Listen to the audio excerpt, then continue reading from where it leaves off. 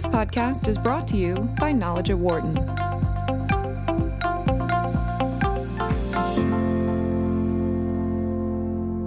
Well, there was conversation recently that the White House may look into a nationalized 5G network that would be overseen by the federal government. It could be a network that build out themselves and then lease to other wireless providers, or they may look to work with wireless providers who are already in the process of developing 5G. Joining us to discuss this story here in studio, our friend Kevin Werbach, Associate Professor of Legal Studies and Business Ethics right here at the Wharton School. And joining us on the phone, Andrea Matuition, who's a Professor of Law and Professor of Computer Science at Northeastern University in Boston. She's also an affiliate scholar at the Center for Internet and Society at Stanford University's Law School. Kevin, great seeing you again, as always. Thanks for coming in. You too, Dan. Thank you. Andrea, as always, great to have you with us today. Hi, how are you? Thank you. What's your reaction, Kevin, to this story and the potential of a quote-unquote nationalized 5G network? Well, on the potential, that's easy. It's not going to happen. Okay. This was a trial balloon floated by one staffer in the National Security Council. At some point in the last few months, the PowerPoint was leaked out, which is an interesting story in and of itself that someone wanted to leak that. But it was quickly denied any interest in doing this by the White House and the FCC. So it's not going to happen. The fact that it was floated is incredibly striking. And in particular, the motivation for it, which was the idea was we need to build a national network that the government builds for the next generation of wireless to compete against China. Because China has this government-dominated system, so the idea was, well, we've got to do the same thing. And that's, to me, fairly scary, especially from an administration that a lot of people thought was going to promote American business and the private sector. Andrea, what was your reaction to it? I think it's also a very interesting development. My reaction on reading the text of the memo is that this was an attempt to address multiple perceived problems with a silver bullet type of solution, except the bullet is neither silver nor a solution. So there are multiple different legitimate concerns that I think were blobbed together into this memo. The first is the question of security and the supply chain problems that we see not only in telecom, but also in industry generally, with all of the attacks that we're seeing permeating our computing. So that's a legitimate concern. The solution is supply chain integrity, but that is a complicated, separate conversation. The second concern is the comparatively diminishing quality of U.S. internet access. If you look at the quality of internet access and the speeds, we're falling behind the world. And that's another conversation that's probably resolved through facilitating more robust competition. And there are national options such as stimulating municipal Wi-Fi networks, or most importantly, there are whole methods of internet access provision that we haven't really tried. For example, there's a white space initiative that we should look into more robustly. And so the last bucket is the issue of competition with other countries in this business space, and that is another set of complicated issues. So I think it was someone who had read a little bit about each of these issues and was trying to aggregate them in a way that resulted in a suboptimal policy proposal. Well, I mean, how close are we, Kevin, at this point to really seeing 5G being a part of our day-to-day basis, of our day-to-day, lifestyle? It's not entirely clear to anyone what 5G means. It's a marketing name for the next generation of wireless technology. There's standardization work going on, but carriers can deploy higher speed wireless technology and say this is 5G. So we're going to see things called 5G rolling out within the next 18 months.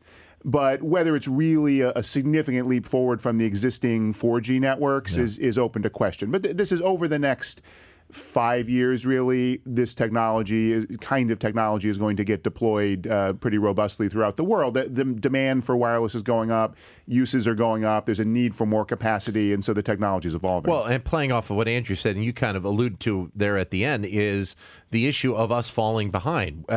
How significant of an issue is that right now? It's a big issue. I think Andrea is absolutely right in her analysis of the situation. And the question is, how do you get robust, high-speed internet connectivity? And in the U.S., the idea is we've got private firms and we'll let them compete, but we really have a very small oligopoly of a handful of firms, the major firms that own the wired infrastructure, companies like Comcast and AT&T and Verizon, also control much of the wireless infrastructure. And there's only a handful of them in major cities. So I think Andrea is right that we need to look at other measures to open up more robust competition. And there are countries that are more focused on this in different ways, ensuring that they can really leapfrog the U.S. in connectivity. Why is just the nature of the industry right now, Andrew, the reason why we don't have more of this competition and seeing more of an opportunity for other entities than just the Comcast and the Verizons and the AT&Ts of the world to really be able to get into this game? There are warning signs that the competition dynamics are not as healthy as they need to be. For example, if you look at customer satisfaction surveys with their internet service providers, you see that internet service providers are not universally beloved. In fact, they often rank below things like members of Congress and used car salespeople in the satisfaction levels. That's a warning sign that there's something not customer-oriented going on. There have also been numerous attempts at municipal Wi-Fi setup that have met with targeted resistance from industry trying to discourage and sometimes litigate out of existence the local attempts by interested parties in setting up ways for their citizens to connect to the internet, and particularly in rural areas where we definitely don't have perfect internet penetration. It's important to experiment and make sure that we give those people access to the internet, not only for recreational purposes, but this is their next generation of employment prospects that we're talking about here.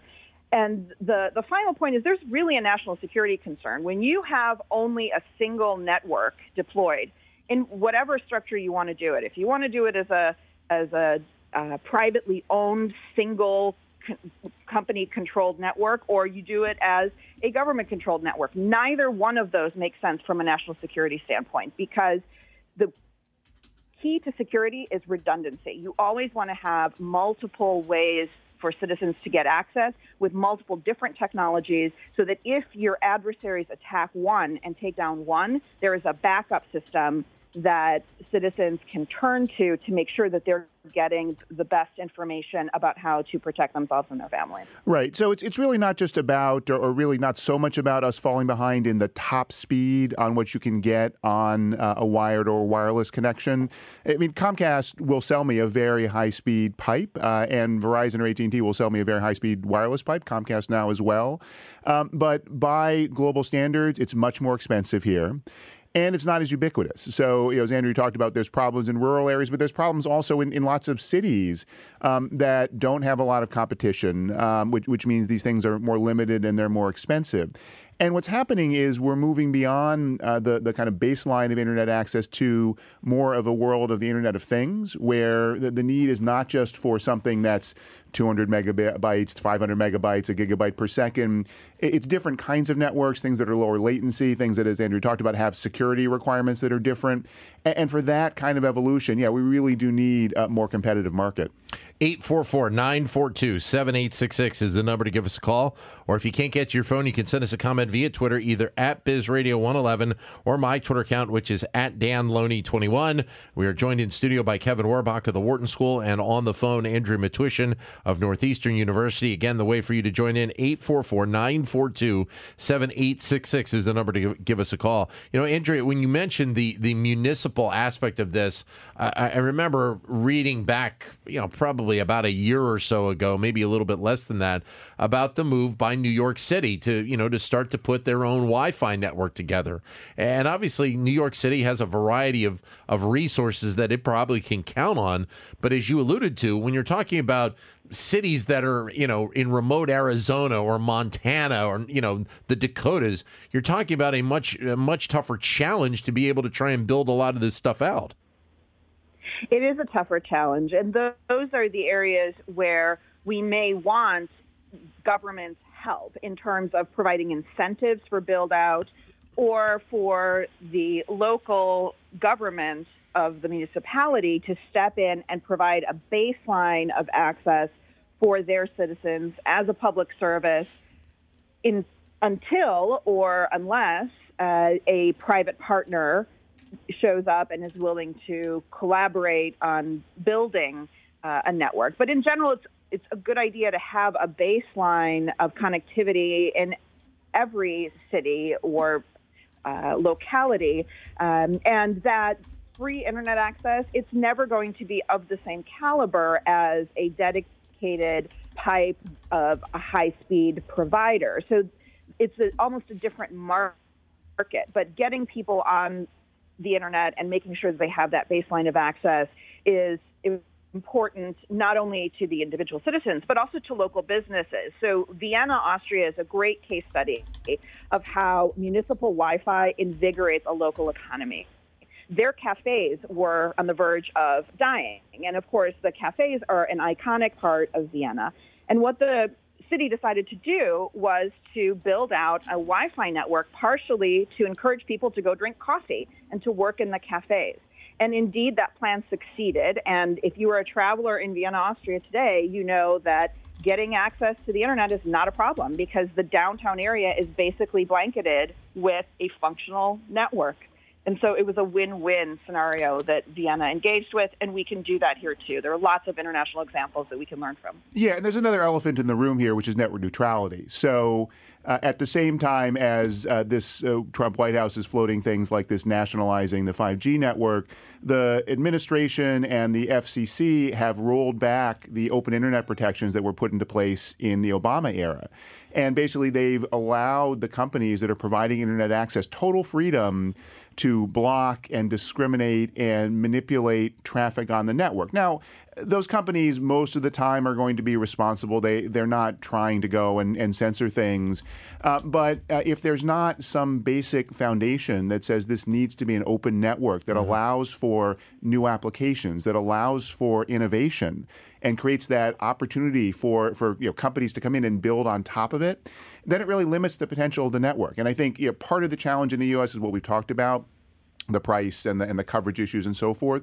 But part of it is I think we're falling behind the world because now we're actually an outlier in terms of not having an idea that the internet has to be an open platform. What about the issue of security, about the use of the internet? And obviously that's something that we've talked about a lot, Andrea, you as well. When we want to have I guess a certain level of expectation of security. And I would think for whatever that percentage is, people probably do feel that the internet is safe, but obviously it is still an issue that has to be addressed right now, especially with a lot of these networks and the technology coming forward. Oh, yeah. It's a huge multifaceted issue, though. So security is not one thing. And that's against part of what's frightening about this proposal that came out of the White House. As Andrea said, it seemed to be a kind of simplistic response to say, oh, there's a security problem and there's a national security problem competing against China, so the government should control it and centralize it. And that's actually exactly the wrong thing to do for security for, again, exactly the reason she described, that then you've got a single point of failure. Security is always going to be a challenge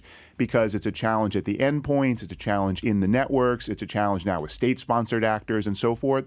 And so it needs to be built into the processes at every stage in building these networks and building applications and using them. The way to do that, though, is not to say, well, the government will take it over because they'll keep it secure. Andrea? I agree.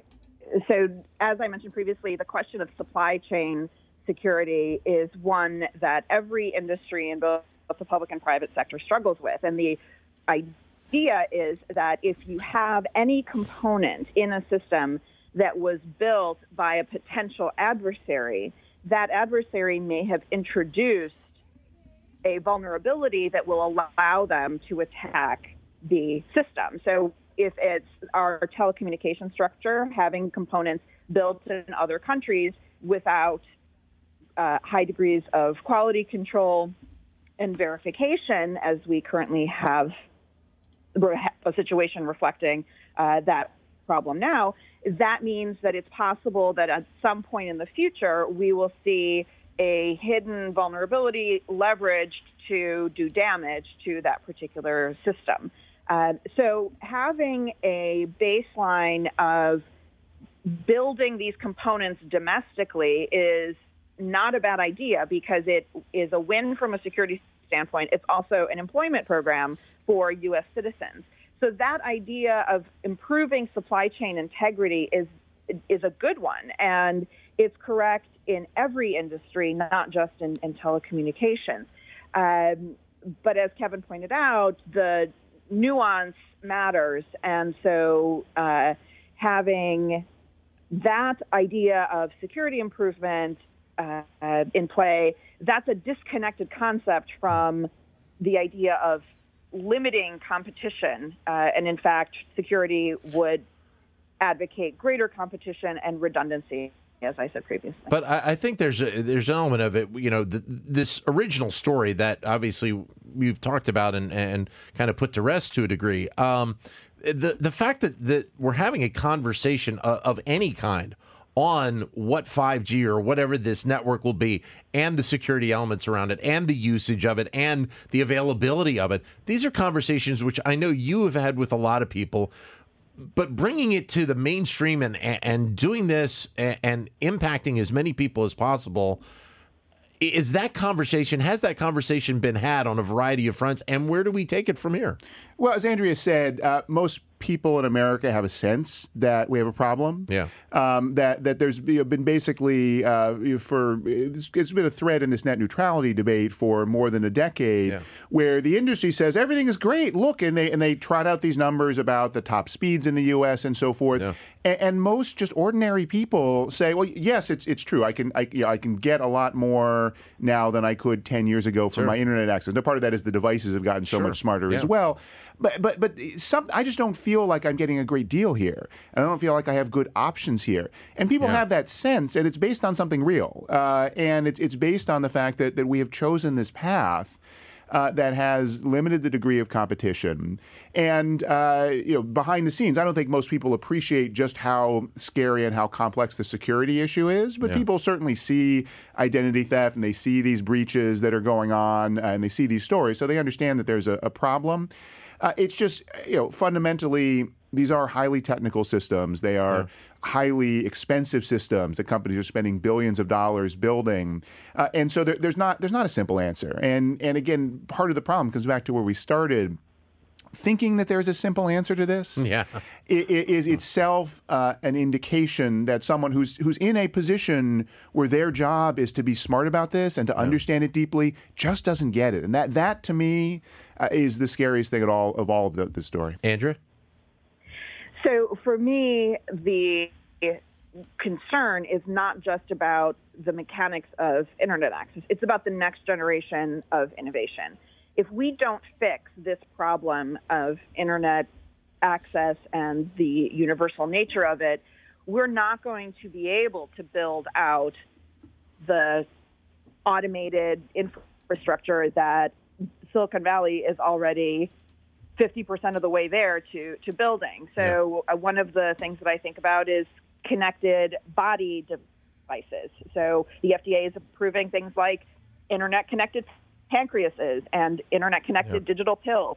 In order for that kind of innovation to be supported and functional, you have to have a robust internet infrastructure where critical security updates can be pushed to your pancreas when you need them, where your car can get critical security updates quickly, where the navigation maps are updated on an expedited basis.